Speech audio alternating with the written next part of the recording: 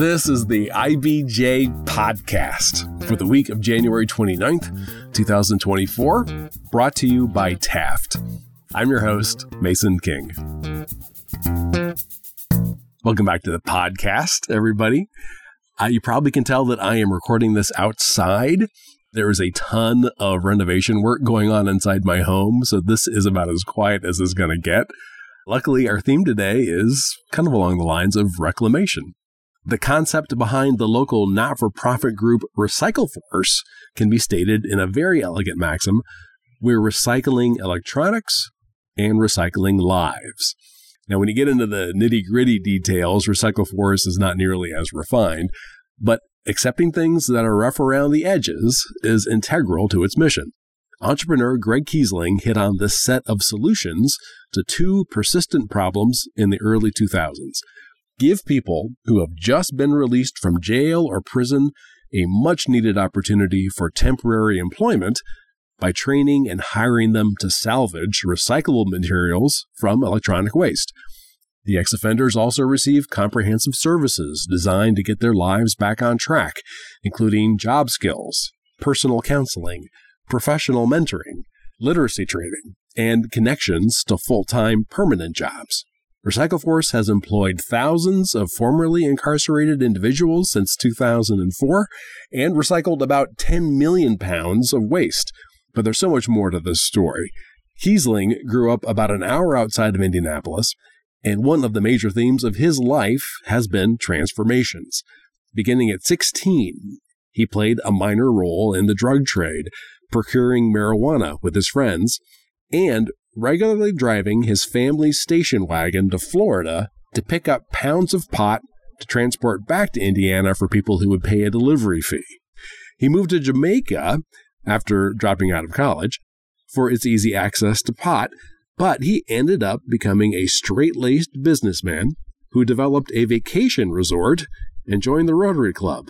In this week's edition of the IBJ podcast, Kiesling discusses how RecycleForce's new headquarters in Indianapolis will help it do more with the recyclable materials and the people it trains. But he also talks at length about his own story and how he has learned the importance of giving people a chance to change and succeed. Here's our conversation.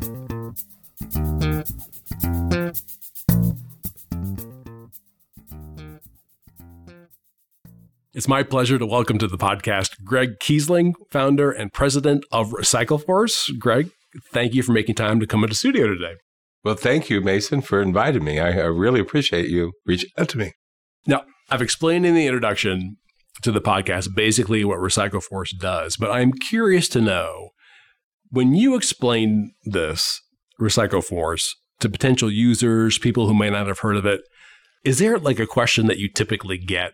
How I would explain it, we recycle the things society throws away. Our old electronics, our hair dryers, and the people we throw away, who we put in prison and forget about. But the question I get often, are you afraid? And it's like, no, right? I hand out, 194 paychecks every week. And I hear guys on the floor, man, if we mess with him, payroll's going to be delayed. So no, I think you're more at risk, sitting here of something happening, certainly not greater than I am. I actually think I'm less. And so that's the question I'll often get. So it's related to the safety of the workplace, essentially. Correct. They think, you're going to be shot or hurt or, so that's, I think, the thing that people have about people who've gone to prison and who come home. They're dangerous and terrible, and there are dangerous and terrible people. I'm not against prison, only that when a person does their time and they come home, we just have to see them as a human being, and we have to not be afraid of them. And we have to have common sense. I mean, I'm not going to, if you just came home from prison, Mason, I wouldn't bring you to my house, and this is my safe, right? So it was just sort of common sense things we do, but to have this fear that's exaggerated is just wrong. And that's the question I get the most. When you are explaining the program to potential employees, formerly incarcerated people, what is their question? What are they most interested in? Am I going to get violated and sent back to prison? 70%, we're better today in Marion County, But historically, in my almost 20 odd years of doing this work, 7 out of 10 people who went back to prison in the state, and really the whole country, we're not unusual, did not commit a new crime. They had a technical rule violation of their parole, probation, community correction. And often it's because they could not get a job. Remember, you're ordered when you come home to pay, especially on probation and community correction, fines and fees. So an ankle bracelet costs $14 a day. In the old days, if you didn't pay that, you'd go back to jail. So we would always see people struggling. Okay, I got to decide, am I going to buy food or pay this person? And so that's the thing. The number one thing, people are in fear. If I take this, when you have a real job too, they come at you a little harder. They used to. Things are so much better. I mean, I really want to come out that what has happened in the last, 3-4 years in Marion County is phenomenal. We have changed how we're looking at this population. It's healthy and it's good. But really, historically, it's still out there. The agents, when you get a job, remember the state has, the counties all have, they're making their budgets from these things. So I need my money. You're working. Well, I need to pay my rent. I don't care. I can violate you and send you to prison. So I think everybody's worried that if I take a real job, when I hustle, nobody knows how much money I have. When I have a real paycheck, and there's no laws that you take, I've seen agents take the whole check. Now, again, that doesn't happen anymore. These are the old days. But, it's still, the fear is there, especially if you were violated and been back in prison for 4 or 5 years, you're coming home to Marion County, you don't know what's changed yet. And you're just distrustful of a system that's trapped you. That's fascinating. So when we talk about recidivism, just briefly, so it's possible that I, as a formerly incarcerated person, could be sent back, not for committing a crime, not for being arrested for a crime or being convicted of a crime, is because I didn't follow the rules, or someone determined I did not follow the rules of my release. It could be, we have people that are not allowed, have to get permission to go to their mailbox. They have to get permission. We had to go, this is a recent one.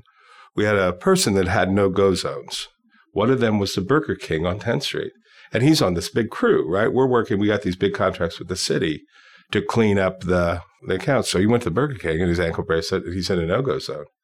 So he got violated. Now, we got him out, right? That's the changes that have happened. There's some better leadership and thinking that we ever had. But, he freaked out. And I remember the Burger King manager was there. Wow, you mean I could lose 17 people? Because we had 17 people in the vehicle that had stopped there for lunch, and we had one guy that had the no-go zone. And wow, I said, yeah, you need to call your state rep or your state senator and say, this is impacting my business. But, it can be simple. And often the people have committed a serious crime. Often these are, I beat up my girlfriend, or, you've had these things where you're not allowed to go. So I don't want the public to think everybody's just innocent, because they have committed crimes. But we've got to figure out how to make it easier to work, and why we really created RecycleForce. So you could have a place where you could work. And if you had to leave and go to your probation meeting, or your parole officer comes on site, you have to be drug dropped, because they'll come, so you can go to my bathroom and pee in a cup. And so we don't take people off the clock. If you were working, if Mason Manufacturing had hired you, and most employers aren't set up to do this, you would say, oh, even if you're a good employee, well, you go downtown, and then you may go downtown and take 2 hours, and they're backed up at the offices there. And so the employers go, I can't do this. It's too hard. But there's a period of time where it begins a lesson. So the courts and, the oversight, they're watching you. And if you can be, exhibit good behavior, work, be responsible, we go back to court. We now have court liaisons that are in the court for these hearings. Your Honor, can we take off this ankle bracelet? Or can we change his restrictions? And we win board, and we lose by far. And that because the judges now know who we are. Gotcha. So last year, RecycleForce moved its operations from an industrial area by the 6570 North Split, about 2 miles to the east, to 816 North German Drive. Do I have that right? Well, I never knew how far it was, but yeah, I guess you're probably about right. I Googled it. Yeah, it's probably about 2 miles. Yeah, we're at the outside of the old RCA plant. Okay, so the facility is a little more than 100,000 square feet. It was built specifically for RecycleForce. That was a custom job on the site of the former RCA manufacturing plant. What was the cost of the project? It's a new market tax credit project. It's $13 million. New markets are complicated. I hope there's some economic development people listening to me here today. It's way too complicated. I invite anyone to go online with a couple of extra hours and try to figure out how this program works. How do market tax credits? Yeah. No, so it's a $13 million deal, but it's fun. It's important for us. As a nonprofit business, nobody really understands very well what we do. So we probably couldn't have gotten funding, or we couldn't have got this level of funding. We would have probably been what I call a pole barn somewhere without this. So we're in a facility that'll last. It'll be here 50 years from now. So you're able to get a loan or loans, yeah, designed specifically for not-for-profits in kind of low-income areas. And the goal is to create employment. This is the big thing it's the most important part of these loans is to create employment for marginalized people. In our case, these are people coming home immediately from prison and jail. There's probably 80 to 100,000 felons in Marion County today, but many of them have been home a long time. We're really focused on those that come home today. There's probably 12,000 people in Marion County today that have been released in the last 6 months. Remember the public, 96% of the people that go to prison come home, often in 2 years or less. So it's a cycle. And now we're at a place where we have a permanent home. We can do a lot more than we've ever been able to do. We still got a lot of work to do. There's road issues and stuff we got to do, but we're working on them. What does the new facility allow you to do that you couldn't do before, or allows you to do more of what you did before?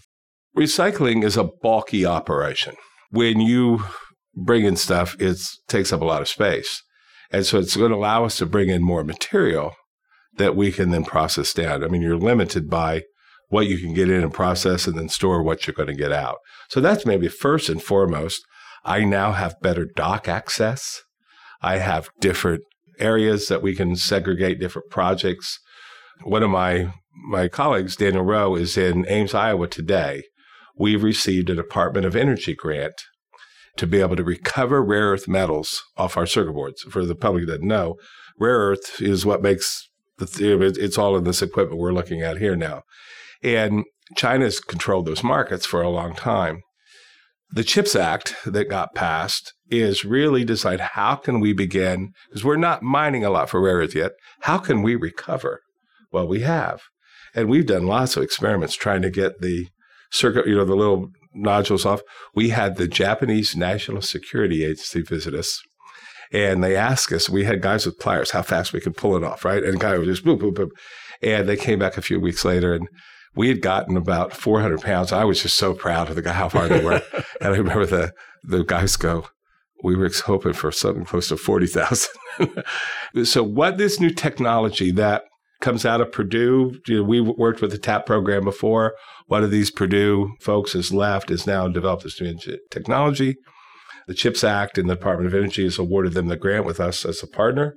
That equipment's going to ride in our office, and it's got a non-acid process to remove those rare earth metals off. So now I can bring in more material, because remember, the board is this little piece. So now I got the space to bring in lots more material. So you were leaving some material on the table, as it were. Oh, God, you have no idea the amount of projects. Like right now, Styrofoam, we have projects with warp speed. Remember COVID? Oh, sure. Project Warp Speed. And they had all these Styrofoam coolers to get the viruses everywhere.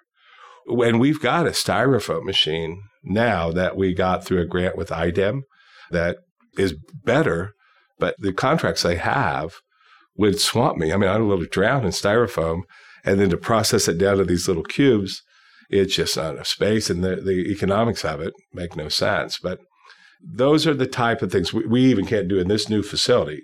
But now bringing in, like we just recycled, I said what I'm allowed to say with my non-disclosure. We have the glucose meters, and there were close to 1 million of them recalled. And, we sit in the Silicon Valley of logistics here in central Indiana. So when products are recalled or they don't sell and they have to come off the shelf, there are certain ones that we can take, right? In the old days, we were limited by, okay, we got to get this off. You're going to have 45 semis show up, and can you take it? We go, no. So now we're going to be able to take more of these projects. So it'll be really, really interesting as We're starting to talk to some of the automobile manufacturers about some of their robotic equipment. We're starting to get that coming in. But, it's just so much material. Now we can bring in a lot more at once.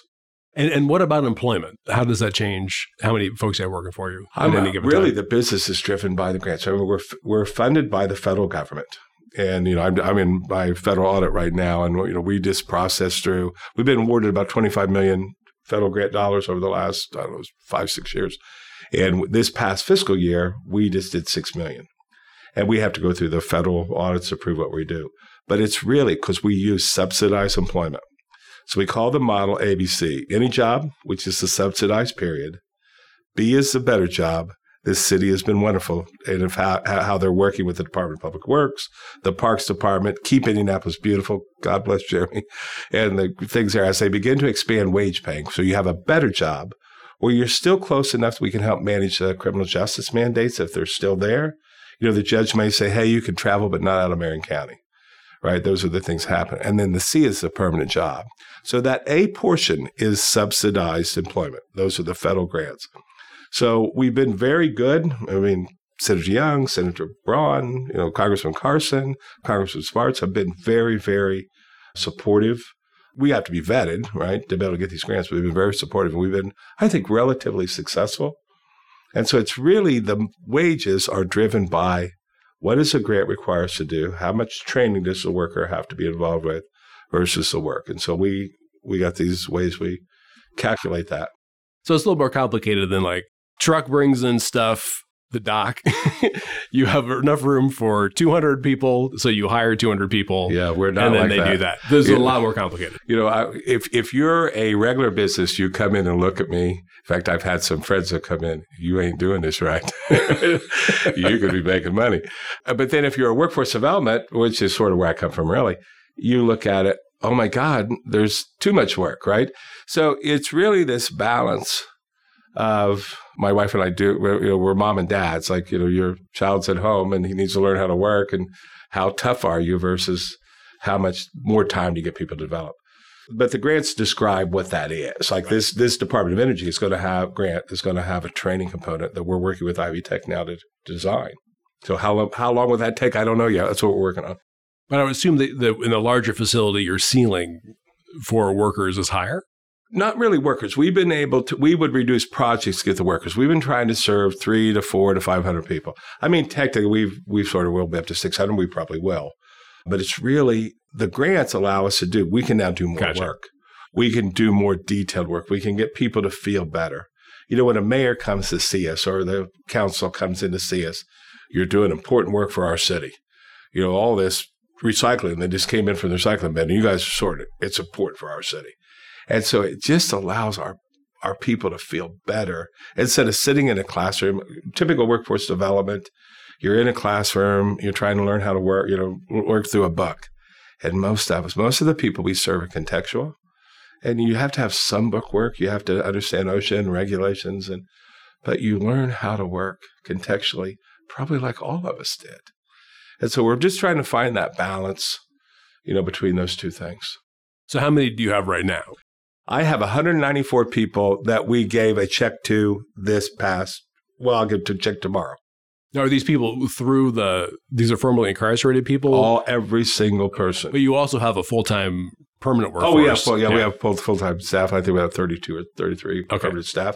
And we will sometimes hire. In fact, often hire. My goal is that eventually everybody that I hire permanently, they become the case managers, the people who recycle.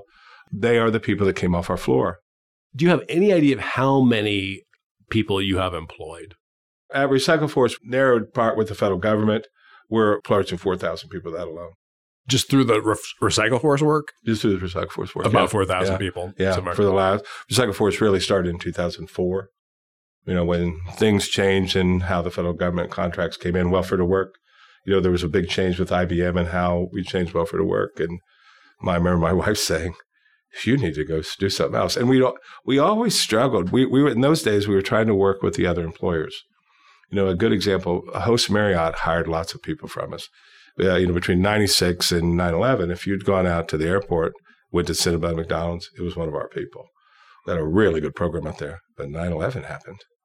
and everything changed. I can remember we had contracts at the athletic club. We were working with people down at Columbia Club and everything, and they're going to put anthrax in my food. So that fear just took off. And then, of course, TSA regs. And so that was the big change where, we were probably doing even more because we could get out. When we came to Indianapolis in 96, the unemployment rate in Indianapolis was under 1%. And welfare reform happened. There was this idea to try to help these folks get work. But as fast as we could employ them, we'd watch them disappear through these TRVs. Through the violations, right? They would send them back. And like you say, why isn't Bob here? Oh, he got picked up on a. And where you think it's bad for a minute, and then I'll say, wait a minute, he didn't do anything. Wow, he hadn't even got his first check yet. I haven't given his check. We used to try to pay weekly to try to keep I do hold back now as we got so many people. But in the early days, we almost went to work today, paid today, so people could have the money to be able to pay the fees and fines. Gotcha. Right? For a long time, we paid you the week of, but it just became too hard. You had too many people. It's hard to close your payroll in time. Any idea? Just RecycleForce, how many pounds of electronic waste? Well over 10 million. Yeah, I know that one. Well over. We argue about that number a lot, right? But it's well over 10 million pounds. Okay, let's take a quick break so we can hear from our sponsor. This is the IBJ Podcast. Taft, today's modern law firm. With more than 800 attorneys in 8 primary Midwest markets and the District of Columbia, we provide solutions to the business issues facing middle market and emerging companies alike. We do this through a highly collaborative and inclusive team approach. Taft, the modern law firm. To learn more, visit taftlaw.com. All right, we're back with this week's edition of the IBJ Podcast and our chat with Greg Kiesling, founder and president of RecycleForce. So I think you mentioned to me before that RecycleForce was paying like $11,000 a month for your lease in the prior location. Yes. And now you own the location, but you have. Well, we don't technically. This is what the complications of new market tax credits. Oh no. Yeah, and so there's a 501c2 that is the technical owner of the building, and then we lease from them, and we have to do that for we're already in the deal for a while, but we got I think 5 more years to go. It's like a lease to own situation. Well, we have to refinance. So the new markets are so for the capital gains taxes to be utilized by the people who put up the money for these tax credits. So it's a 7 year. It's too complicated for to explain here, but it's 7 years. When you hit the 7th year, then you can refinance, and we'll be at a market rate. We'll just have to go out. So then we will be the 501c2 will probably go away. I think they'd like to go away now, right? But in the meantime, your cost of being in the building is... It's going to... I'm up to $50,000 plus just for the rent. We're new in the building, so we're still figuring out how AES and electric bills and gas bills and snow removal and all these things. So we're still gauging. But no, we've had a huge, it will be a huge uptick in our infrastructure cost. So it almost quadruples. Are you set to handle that? Well, I'm very confident we could. It just comes down to what do we do for people, right? Because there are often people in our program when their subsidized period ends, they're not ready, or even, in winter, I'm in winter now, there's not as much work that the city has that we can get people out. So I have to keep people unsubsidized.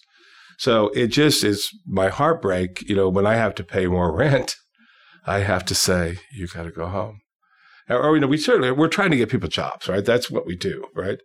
But, if you've got still wearing your ankle bracelet and, I'm out of my subsidized period, we have to pay. So it just comes down to, do I pay the rent and make certain the tax credit people get their money and they're all happy, which I've got to do, versus trying to help. And so those are terrible choices that I make. And then the other part you should really point out, we have the Lilly Endowment has been extraordinary.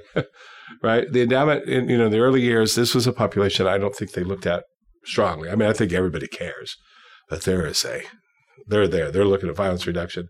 So they've helped us now to extend people. So those were in the end of some of the grants we've got from them. That's allowed us to keep these people longer. which is buys that time to, often, you'll get hired by a job, but you can't start for 4 more weeks, right? Or 2 weeks, or whatever the case may be. And that person's living paycheck, paycheck. We can get it. So a little bit of that is happening.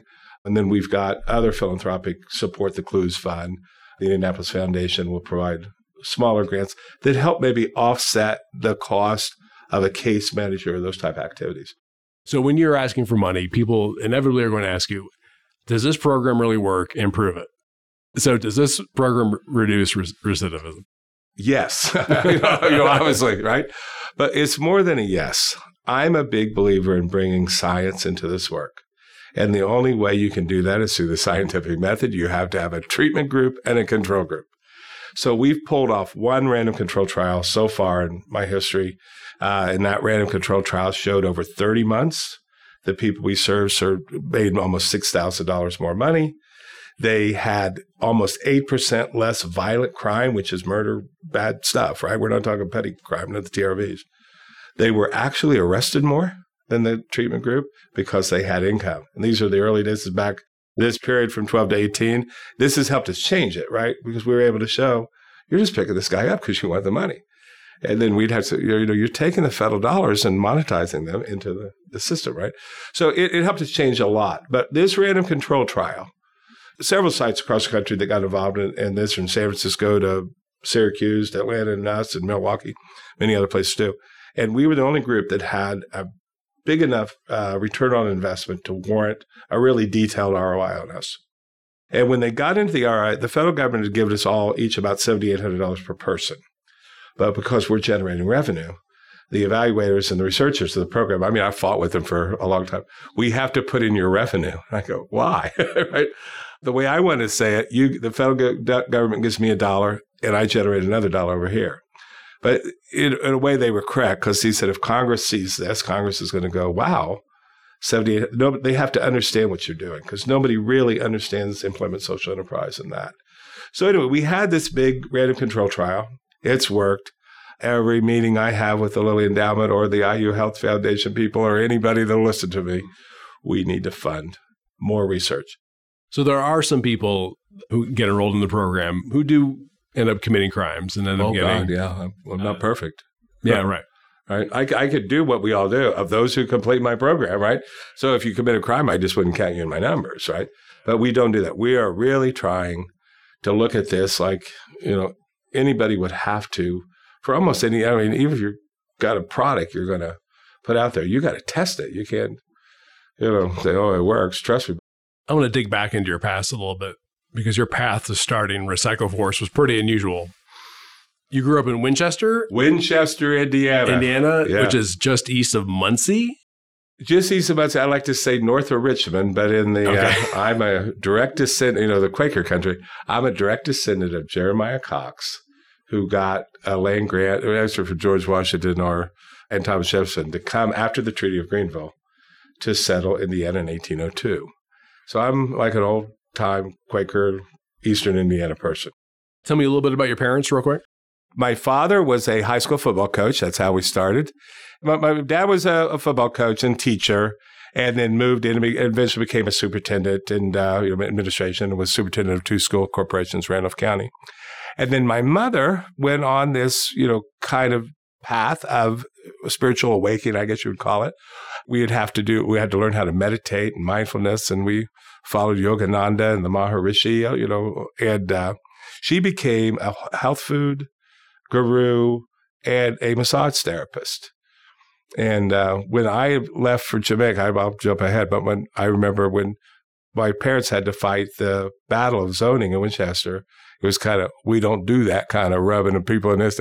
But by the end, my mother had almost every single resident, the 5,000, I think she had like 3,400 clients. So the whole town became a spirit. So I've had a kind of unusual, I don't know if it's that unusual. We're having 60s. I think we all went through a little bit of this stuff. So you went to Winchester High School? I went to Winchester High School. When you were 16, you became part of a marijuana selling organization. I suppose. Certainly, when we grew up, you couldn't find, marijuana was hard to find. So if you pooled together with your friends and you figured out how to buy some, you'd split it up. And then, of course, now we have 4 more friends. And, So I don't want to think I'm Scarface or anything here. No, it's okay. But but it's, I'm not embarrassed about it. I mean, my dad's passed, and I know he didn't like to hear about it. It troubled him a lot. I understand marijuana a little bit. Okay. What was your role exactly, your part in this? I would say every one of us who went to high school in my time, I don't know your time too, but there was always a group of guys who would go out and try to find weed, right? And so in my day, it would be, to get a quarter pound and to have 4 guys split an ounce. Then it moved from a pound and have 4 guys get a quarter pound and that kind of stuff. So to say I'm the leader is probably not true because none of us were the leaders.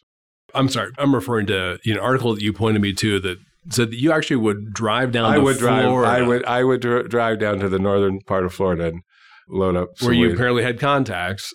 Well, I had people up here. There were a lot of older people that would hire people like me to pay me $5 a pound and throw some weed in the back of my dad's state. Yeah. Oh, okay. So this wasn't just for your operation. This was for other people. No. I would get often if you got paid in with a pound of weed, like hallelujah. I got weed to smoke for a while, right? Okay, so you would take the family station wagon down to Florida. Yeah. Oh my God. Buy the stuff. Well, I didn't buy anything, right? All I'm doing, I'm supposed to drive here. Somebody will meet me. I mean, to this day, it's just amazing. How did I find these people? How did you know what we were doing? Right? And in hindsight, like, how did this happen? You'd show up and there'd be some, you Greg? Yeah, that's me. All right, pull your car up here. And so we throw it and I bring it back to. Oh, so you're delivering. I'm delivering, and then I would get paid. Right, you're UPS in this situation. Yeah, in those days it was $5. $5 a pound. $5 a pound. How many pounds could you get in your car? Oh, I don't want to go. Think of the old Rambler station wagon, and you remember they had those folding seats in the back, right? And how you could open them. Did you ever get caught? Well, technically yes, but I mean that's a complicated story. I don't know. If we got time, I'll try to go through it. That's okay. But technically, no. And your folks never caught on? I think, my parents had some idea what was happening. Okay. Before my dad died, he's not about to die, but you did it, didn't you? I go, a tiny bit, Dad. Okay. And so, but this was, you did this for years. I did it from 16 until I went to Jamaica for this, right? It's about a 10-year period of my life that I post every single morning. I woke up, I was thinking, okay, what am I going to do today? What are you going to do as in, how am I going to move How am I going to marijuana? figure out how, to find weed to smoke? Because basically it was finding weed to smoke. So wait, let's back up real quick. So you went to Earlham, but you dropped out. Oh, I barely, that's the family story. My dad said I was there 6 days. I lasted 6 weeks. But I wasn't at Earlham very long because I'm in high school in my sophomore year.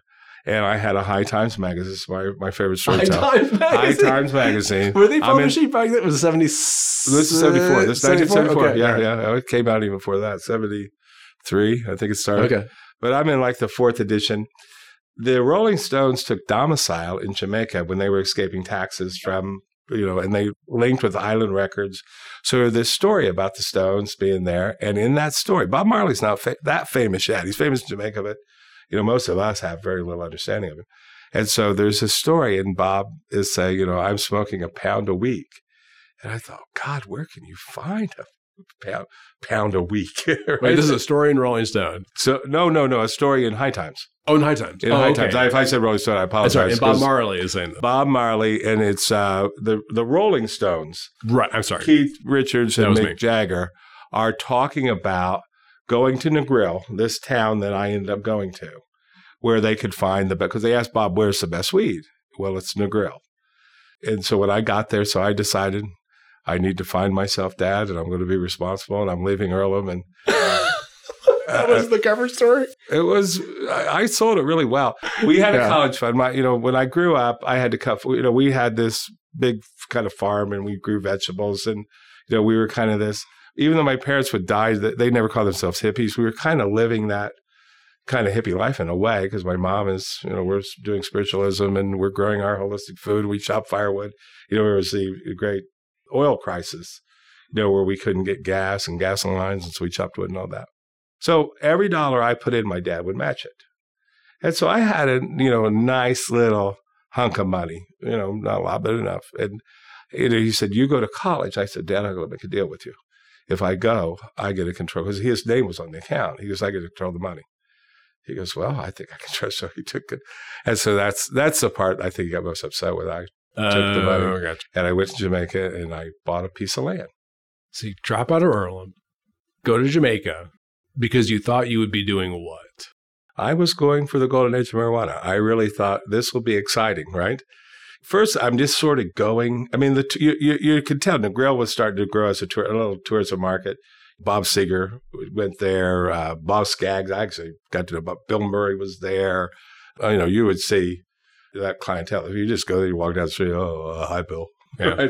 Right? So it was so small. I mean, the whole population of the people where my wife's from was maybe 3,000 to 4,000 people. There wasn't electricity in the area that I came to until 1979. And so it was just this sort of hippie hangout. And so when I got there, I thought, God, and I met this Jamaican guy. Because really, I went there first, and he said, hey, I can get you land. And so I went back and got the money out of the bank and flew down to Jamaica. And there was a woman who had, her husband was a tax collector. And she had inherited from his death 36 acres of land. And it had to be developed. And we had to bring in electricity and water and sidewalks and all this. And this was the launch of the Caribbean Basin Initiative by then President Ronald Reagan, as we were trying to bring democracy. Michael Manley been our socialist leader, and we're trying to change. So this man, his name is Mancy Black. He's passed, but he's a just tremendous man. And so there was $3,000, I guess I could say about $3,000. And so he said, we're going to go buy land. So we went to this lady. And we'd walk, and he'd take a stone. We're going to take from that tree. And he'd throw the stone and hit it. And she'd go, aye, to that tree. And he marked him out with his stones, right? And we're walking. Every time the woman said, aye, right? And then when we're done, he says, now give her the $3,000. So I said, okay. And I gave her the $3,000. And I sit there going, wow, what have I just done? Right? We had no title, no agreement. But what she ended up doing, because she trusted Manzi, and here you've brought in this white man. The Caribbean Basin Initiative had to have an American investor. You had to have an American. And so there was the Bank of Nova Scotia, which was the bank that ended up giving us our loans. But I fit that bill. And so maybe if I'd not trusted, I was naive. I'm 23 years old. If I was not so naive, maybe I would have never pulled this off, but boy, we did. The next thing you know, we write a business plan. We go into the Bank of Nova Scotia. We present the plan, and I can write. I'm not terrible, and so I kind of put a business plan together. And I can remember the guy sitting there going, "I like this." He goes, "An American." He looked right at American, 2 Jamaicans. I think we could fund this. And I literally can remember to this day holding onto the bottom of this chair, going, "Oh my God, oh my God, oh my God, oh my God! I'm going to get a loan." Right, and we did. So what was the business? A hotel. You built a hotel? Oh, yeah. We built a little resort called Somerset Village. So then from 83-ish there on, all of a sudden, Ambassador, George Mickelson, they were flying one-day trips down to the Holiday Inn in Montego Bay. And somehow there was Amber Vacations, I'm going to forget names, but I met this person and said, "I'm a Hoosier. Could you come down?" And so all of a sudden, people started coming. I hosted my vice principal from high school who married the guidance counselor. I had, and another thing I did, when I married my wife, I became a Rotarian. I changed. I cut my hair. I was Mr. Button Up. And so we're all of a sudden bringing, my dad's proud as could be, right? Because I go from this guy to this. We did. It's called Somerset Village. We had all these charters. Eventually, Apple Vacations, Funjet Vacations, Sunburst Holidays out of Boston, New York, all of a sudden found there was still a market for hippies that had gotten jobs and grown up a little bit. And we exploded. We became this, there's no all-inclusive hotels yet. There's not a sewer line. We ended up passing a code in our time. I became chairman of the Hotel Association in my region because I went from being the guy that got one of the first Caribbean Basin Initiative loans. I married the local girl. I became a Rotarian. I went from what I went to try to do to be kind of a marijuana or ganja guy to a businessman. So that's the point of the story. I started here in America, and I went to Jamaica to think that's what I would do. Instead, I became a businessman and developed a hotel and became, this guy and we were on top of the world. It was 1995. So I became the head of my Rotary Club. Out of all the Rotary clubs in the world, Indianapolis, we just got a brand new fax machine. By this time, we have electricity. And there was this fax. So when a fax would come, bookings, right? And you'd get the fax and you'd start reading it as it would come off the paper. And I saw Rotary Club of Indianapolis, Indiana. And it was Jim McClellan, who was, Governor Holcomb's. Do you know Jim? A little bit, yeah. Okay. So it was Jim McClellan, who was the president, or about to be the president of our Rotary Club. He'd send me this email. So by this time, I'm on the phone. And I call him directly, and it was expensive for me to call Jamaica, but we did it. And I said, he goes, Craig, I haven't even finished sending the fax yet. I said, you found me. I'm a Hoosier. And so I remember there was my dad, one of the returns went to Winchester to find my dad. And I remember he called me and said, some big shots from the Rotary Club of Indianapolis came today. And I said, what for? And he goes, see if you're worthy of working with you. Better be glad you got a good dad. And so we had these projects from 91 until about 95. And the other thing that's happened now, development is really starting to happen in Jamaica, the all-inclusives. Butch Stewart, who has run Sandals and came down, was really a masterful businessman. And we had got past an ordinance in our town that you couldn't build a hotel taller than the tallest coconut tree on your land. We thought that was so cool, right? We'd get the Jamaicans, we'd had this ordinance. We named ourselves the capital of casual. It's a line that's taken off. I should have trademarked it, but that's mine and just a few other people's lines that we put together. So we had this really cool market. But now the big guys come, Butch comes in and he goes, will you accept me? And I remember my wife had on this yellow dress and he goes, you've married the most beautiful yellow bird in the island, right? And I knew he was playing us, but I said, will you let me come in? Will you accept me? So they came in, but now we're gentrified. The world changes. And we're getting a different market. We're getting the all-inclusive people who are wanting a different market. Of course, the yuppies are now a little bit older too. And the moment that I knew something had to change, Jerry Springer did a live broadcast with Spring Break from the property next door to me. And we were hosting the Spring Break kids. It was just, I'm older now, so God, what have I been by? I'm almost 40. I'm like 30, maybe 39, 38, 39 at that time. And we were also putting a sewer line. We've lobbied, I've worked with the United States, USAID, and the European Union to bring in this sewer line there. So our road is no bigger than this table, right? So we had to put this sewer line down. And so I can remember bringing guests in. It was like a Tarzan movie. We're carrying luggage on our top. We couldn't get the vans down. And I said, it's not going to be bad. And this Jerry Springer moment. And the people were just so drunk. And I go, I'm tired. And there was a Rotarian, Don Moreau, Colonel Don Moreau, whose son is Bill Moreau, who was Bill's mother, or Don's wife, had just passed. And he was there. And he really became, I love that man too. It was another great man in my life that changed me dramatically. And I remember my wife said, what could we do for a year or two if we went back? The markets are changing. The sewer line's got to get in. Let's see if we can go do something. And I remember Don looked at my wife and said, Clinton's going to sign that welfare reform law. Your husband could do this. And I flew back and forth and met with Don. And at that time, I think he was the head of the state fair for Governor Bai at the time, but then Governor O'Bannon. And he took me around and just introduced me. He'd always say, he's going to help change our workforce. And I would shake people's hands thinking, and I remember this moment. I am. I'll never forget that. And so we came back, still think we'd only be here a few years. And, just like we did try to go back in 07 or 08 when the economy collapsed. But my life changed I think that's the thing of the story. And it's how I want my people to get this chance too. I was this young man who for a good 8, 9, 10 years of my life, fancied myself, I'm not a little small-time guy, right? But I fancied myself that I can do something. And I finally just go to Jamaica and think I'm going to become the king of the world. Instead, I became a businessman, cut my hair, got loans, changed my life dramatically. I can remember that, God, I don't hardly smoke any weed at all anymore. Right? I can't. I gotta work. I have loan payments to make. I got reports to file, right? So that's the story that I think inspires what we do today, is that people can change. And it needs a Don Moreau or a Mickey Maurer or people like this who come in and just sort of look at you and go, I have confidence in you. That's what we're trying to do with the folks we're serving. I know you did something. I trust you, man. I know you can do this. You can go recover rare earth and help lower our dependence upon China. You can do it.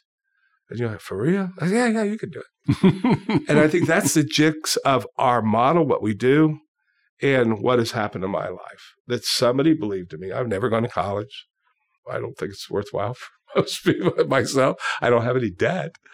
It is this thing that's important for all of us to trust. The people we look at, we don't understand. We don't know them. I have no idea, what people are even saying and talking about, but you trusted, and that trust worked out well. My thanks again to Greg Kiesling. I very reluctantly left out a significant portion of our interview that dealt with the death of Greg's son, Chancellor, who took his own life while serving in the Army Reserve. However, there's a documentary about Kiesling's efforts to educate government officials and the public about the enormity of the problems of suicide in the military. It's called Self-Sacrifice, A Son, a Soldier, a Suicide, and it can be found on YouTube or through PBS. And folks, before you get on with the rest of your week, there are a few stories in the latest issue of IBJ that I want to bring to your attention. First up, as the Indiana Economic Development Corp faces a steady stream of calls from critics for more transparency, state lawmakers from both political parties have filed legislation aimed at requiring the Job Creation Agency to disclose more about its activities. Peter Blanchard has more on the increased scrutiny. Also in this week's paper, Daniel Bradley chronicles a day in the life of Noblesville Mayor Craig Jensen as he exercises his high-touch, radically transparent, and 16-hour-per-day approach to governing. And Dave Lindquist previews the tech and entertainment hub to be called Black Future House that will be featured during NBA All-Star Weekend in Indianapolis. And again, you can find these stories in the latest print edition of IBJ or online at IBJ.com. And thanks for making time this week for the IBJ podcast. I'm Mason King. Hang in there, everybody. We'll be back again next week.